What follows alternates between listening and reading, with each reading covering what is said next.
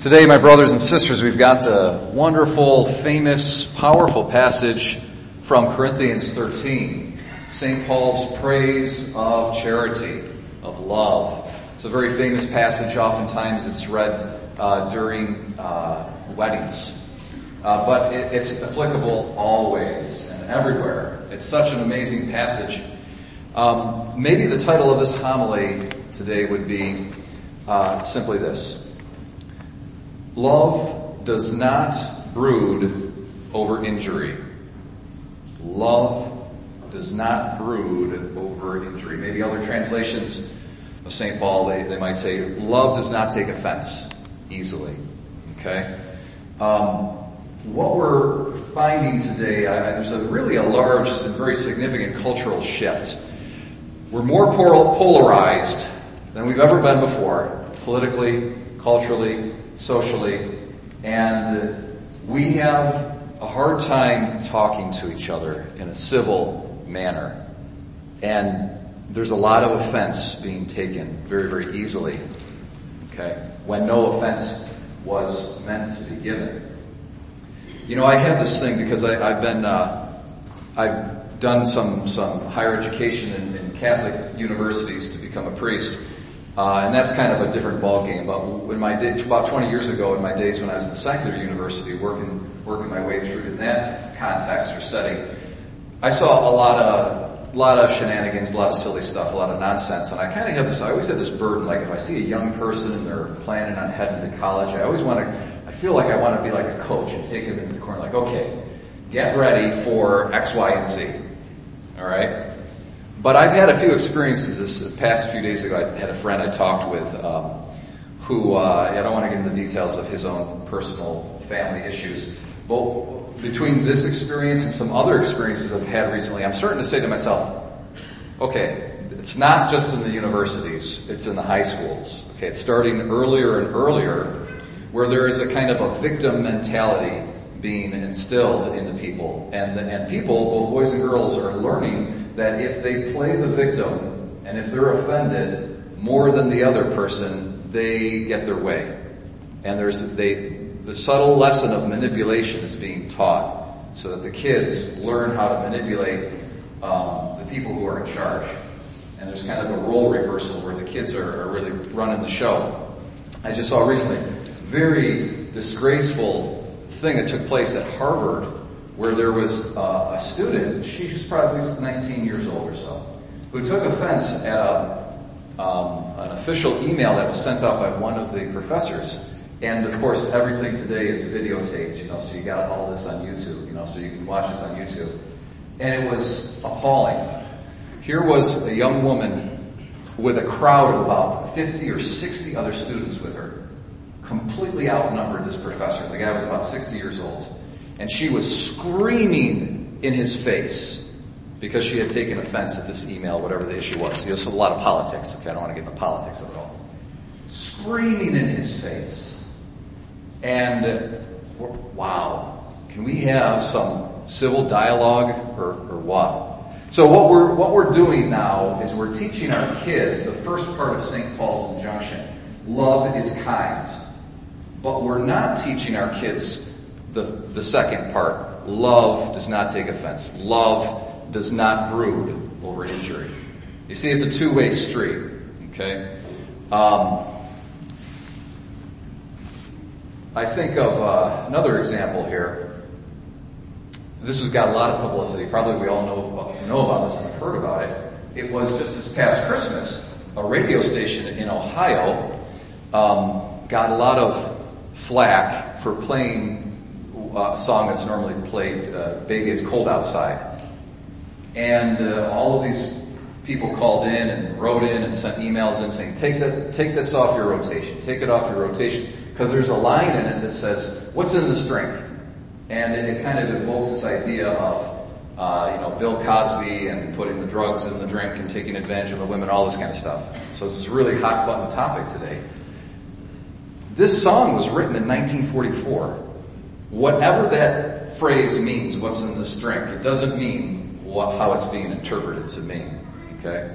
And what we see is, again, it's a breakdown of communication and attempt to understand what the other person's saying. So like a normal person who's not whipped up in their emotions would just say, well, what did that mean in the context? So love seeks to understand before trying to be understood. So let me try to seek to understand what the other person is saying. Put it in context, give them the benefit of the doubt, and we're not doing that anymore. I think that's a really good case in point, this whole. Now, it's good, though, that there was a big reaction.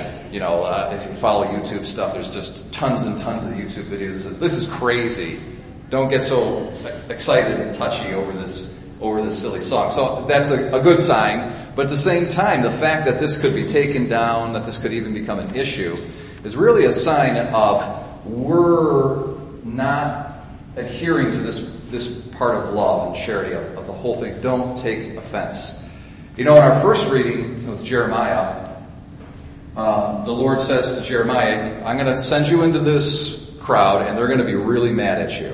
Okay, but I'm going to make you an iron pillar, a wall of brass. Okay, what God is promising Jeremiah is I'm going to make you thick-skinned.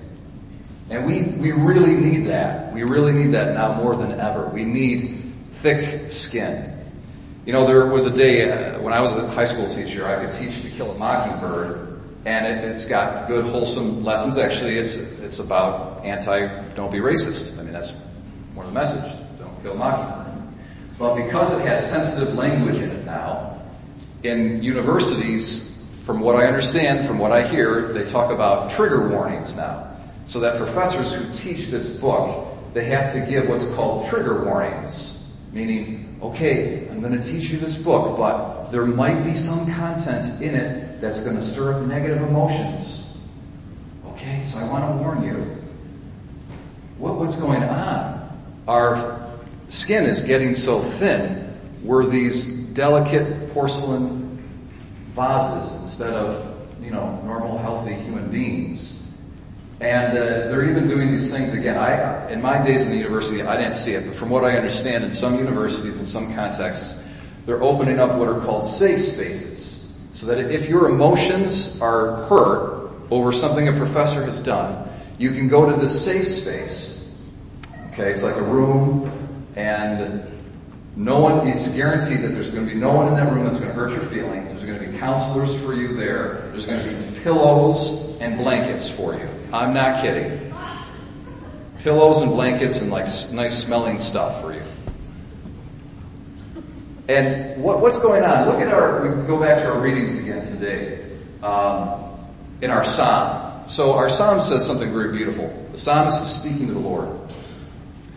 Be my rock of refuge, a stronghold to give me safety. A stronghold to give me safety. So as a Christian, God is our safe space. And you see, as a society, we've given up on God. So now we've got to create our own little safe spaces with blankets and pillows and whatnot. We have safety in God. And that makes us strong so that we can be in maybe some emotionally uncomfortable situations and we're not going to break. And we're going to be able to hear the other side. We're going to be able to talk to people that disagree with us and we disagree with them, and we're still going to be able to remain in communion with them. We're not going to fight or flight. It's the fight or flight syndrome. We're turning into animals and we're no longer rational human beings that can be in dialogue. We just want to get all emotional and attack or run away. One of these issues of fight or flight syndrome here, an issue of flight is social media. So when anybody says something that I disagree with on Facebook, I defriend them. I defriend them.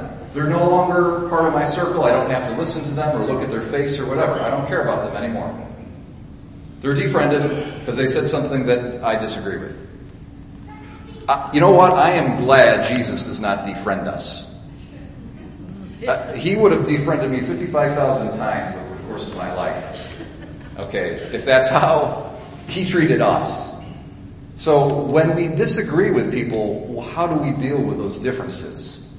We remain calm and we love. Charity is kind, but it's also not given to taking offense, brooding over injuries. We look at our gospel, we see the same thing going on in our gospel. Something really amazing happens in the gospel. It's very noticeable. At first, everybody's fallen all over themselves over Jesus. This guy, the gracious words are coming out of his mouth are in awe. But then something happens, and we don't even know what it is, and the tone of the passage changes, and by the end of it, they want to kill him. They're so offended at what he's got to say, they actually want to kill him. So this is not the way of the Christian. Some people have speculated, why is this? Why are we going through this cultural shift where everybody is so easily offended? And one person I heard, I thought was interesting, was saying it's due in part at least to less and less the role of the father in the family. That the family structure is breaking down, and less presence of the father with the children kind of creates this phenomenon. Because the mother's parenting style is different than the father's parenting style. The mother gives unconditional affirmation and support and love. The father's role is a little bit different. The father kind of comes in and he can be a little bit more like the reality principle. You kind of got to make him happy and do what's right, otherwise he's not so happy about you, okay? And he's got the rough and tumble play. So he plays with the kids in a way that's kind of like, he's rough with them and teases them a little bit. The father can tease and that sort of, it's natural for men to do that with their kids. And it's a really healthy and beautiful thing, because what happens is the kid starts to gain a certain kind of accurate judgment that, this person is actually playing. They don't mean to really hurt me. They're actually just playing with me. It's not malicious. Okay? So if you don't have that, what happens if you don't have that fatherly role, you grow up like a big baby and you want everybody to treat you like they are your mother. But that's not going to happen. Okay, my mother thinks I'm the greatest thing ever, but you guys don't. Okay? The rest of the world doesn't. You got to be able to take criticism, and you got to be able to roll with the punches and be able to interpret people accurately. Like, they didn't mean it. That person said something or whatever. They just didn't mean it. Don't take offense at it. It's not a big deal. And so the fatherly role actually helps the child to develop those kinds of intuitions and social skills. And again, some psychologists speculate because of that lack, we're finding a big cultural shift right now. I had a friend, one more story here. Actually, I got two more, one from Deacon Greg too. Deacon Greg tells so many stories that he's got a surplus of stories. I can actually steal his stories and share them with you, okay? Well, one more. I had a good couple of friends of mine from Auburn. They're out of state right now. And the wife told me a story. She says, she works in a tax office, an accountant's office, and it was tax season, things were stressful. And I know her pretty well. She probably had a little bit of an edgy tone in her voice when she was talking to this customer over the phone. And she said at some point in the conversation, they were just talking about their taxes. At some point in the conversation, the person said, I don't think I can talk to you anymore. I'm not feeling safe. And this person is an older woman. She's not familiar with the safe space language. It totally confused her. She's like, are you okay? Is there someone on the... Because she couldn't see. Maybe someone was attacking her on the other side of the phone. It totally threw her for a loop. This person could not continue the conversation because she wasn't feeling safe, and she hung up. Okay? Getting back to this whole thing of the lack of the father in the role of the formation of the child, Deacon Greg tells a story. He worked in prison. I think you're going to be okay with me telling this. Probably. He says, go for it. He worked in prison ministry for 25 years, and he says, it's really easy to be able to tell the inmates. Now, most of the inmates, unfortunately, did not have a father in their life. But the rare occasion where you find an inmate who actually did have a father in their life, you could tell because they could control their emotions better than the other ones. Is that interesting? So this whole role of, like I said, the rough and tumble play and the teasing and all that kind of stuff, what it does is it gives us thick skin. And we need that in life. Life is not going to be a big mommy that's always going to hug you. Okay? It's going to come at you and poke you, and it's going to challenge you, and you gotta be able to withstand that. Just in conclusion, what I would say, my brothers and sisters, I love you all. I love you all. I really, really do. And especially as a celibate priest, I don't have my own family. You're my family. You're my family. I want to be in communion with you. I want to be in communion with you. If you ever have a problem, if I've done something, please come and talk with me. I love you. I want to be in communion. I want to communicate. No matter what the differences are, there might be. And I would like to encourage that spirit more and more amongst us as a whole. That's what it is to be a Christian. In today's day and age, what we need as Christians is everybody is hurt. There's more damaged people out there now than ever before. And we've got to be kind, we've got to be patient, but we've got to be prophetic like Jeremiah and Christ. We've got to speak the truth. And when that happens, whatever is going to hit the fan, as we say, I'm not going to say that in church, but anyway, you know what I'm talking about. And, hell's going to break loose and you're going to get a lot of flack.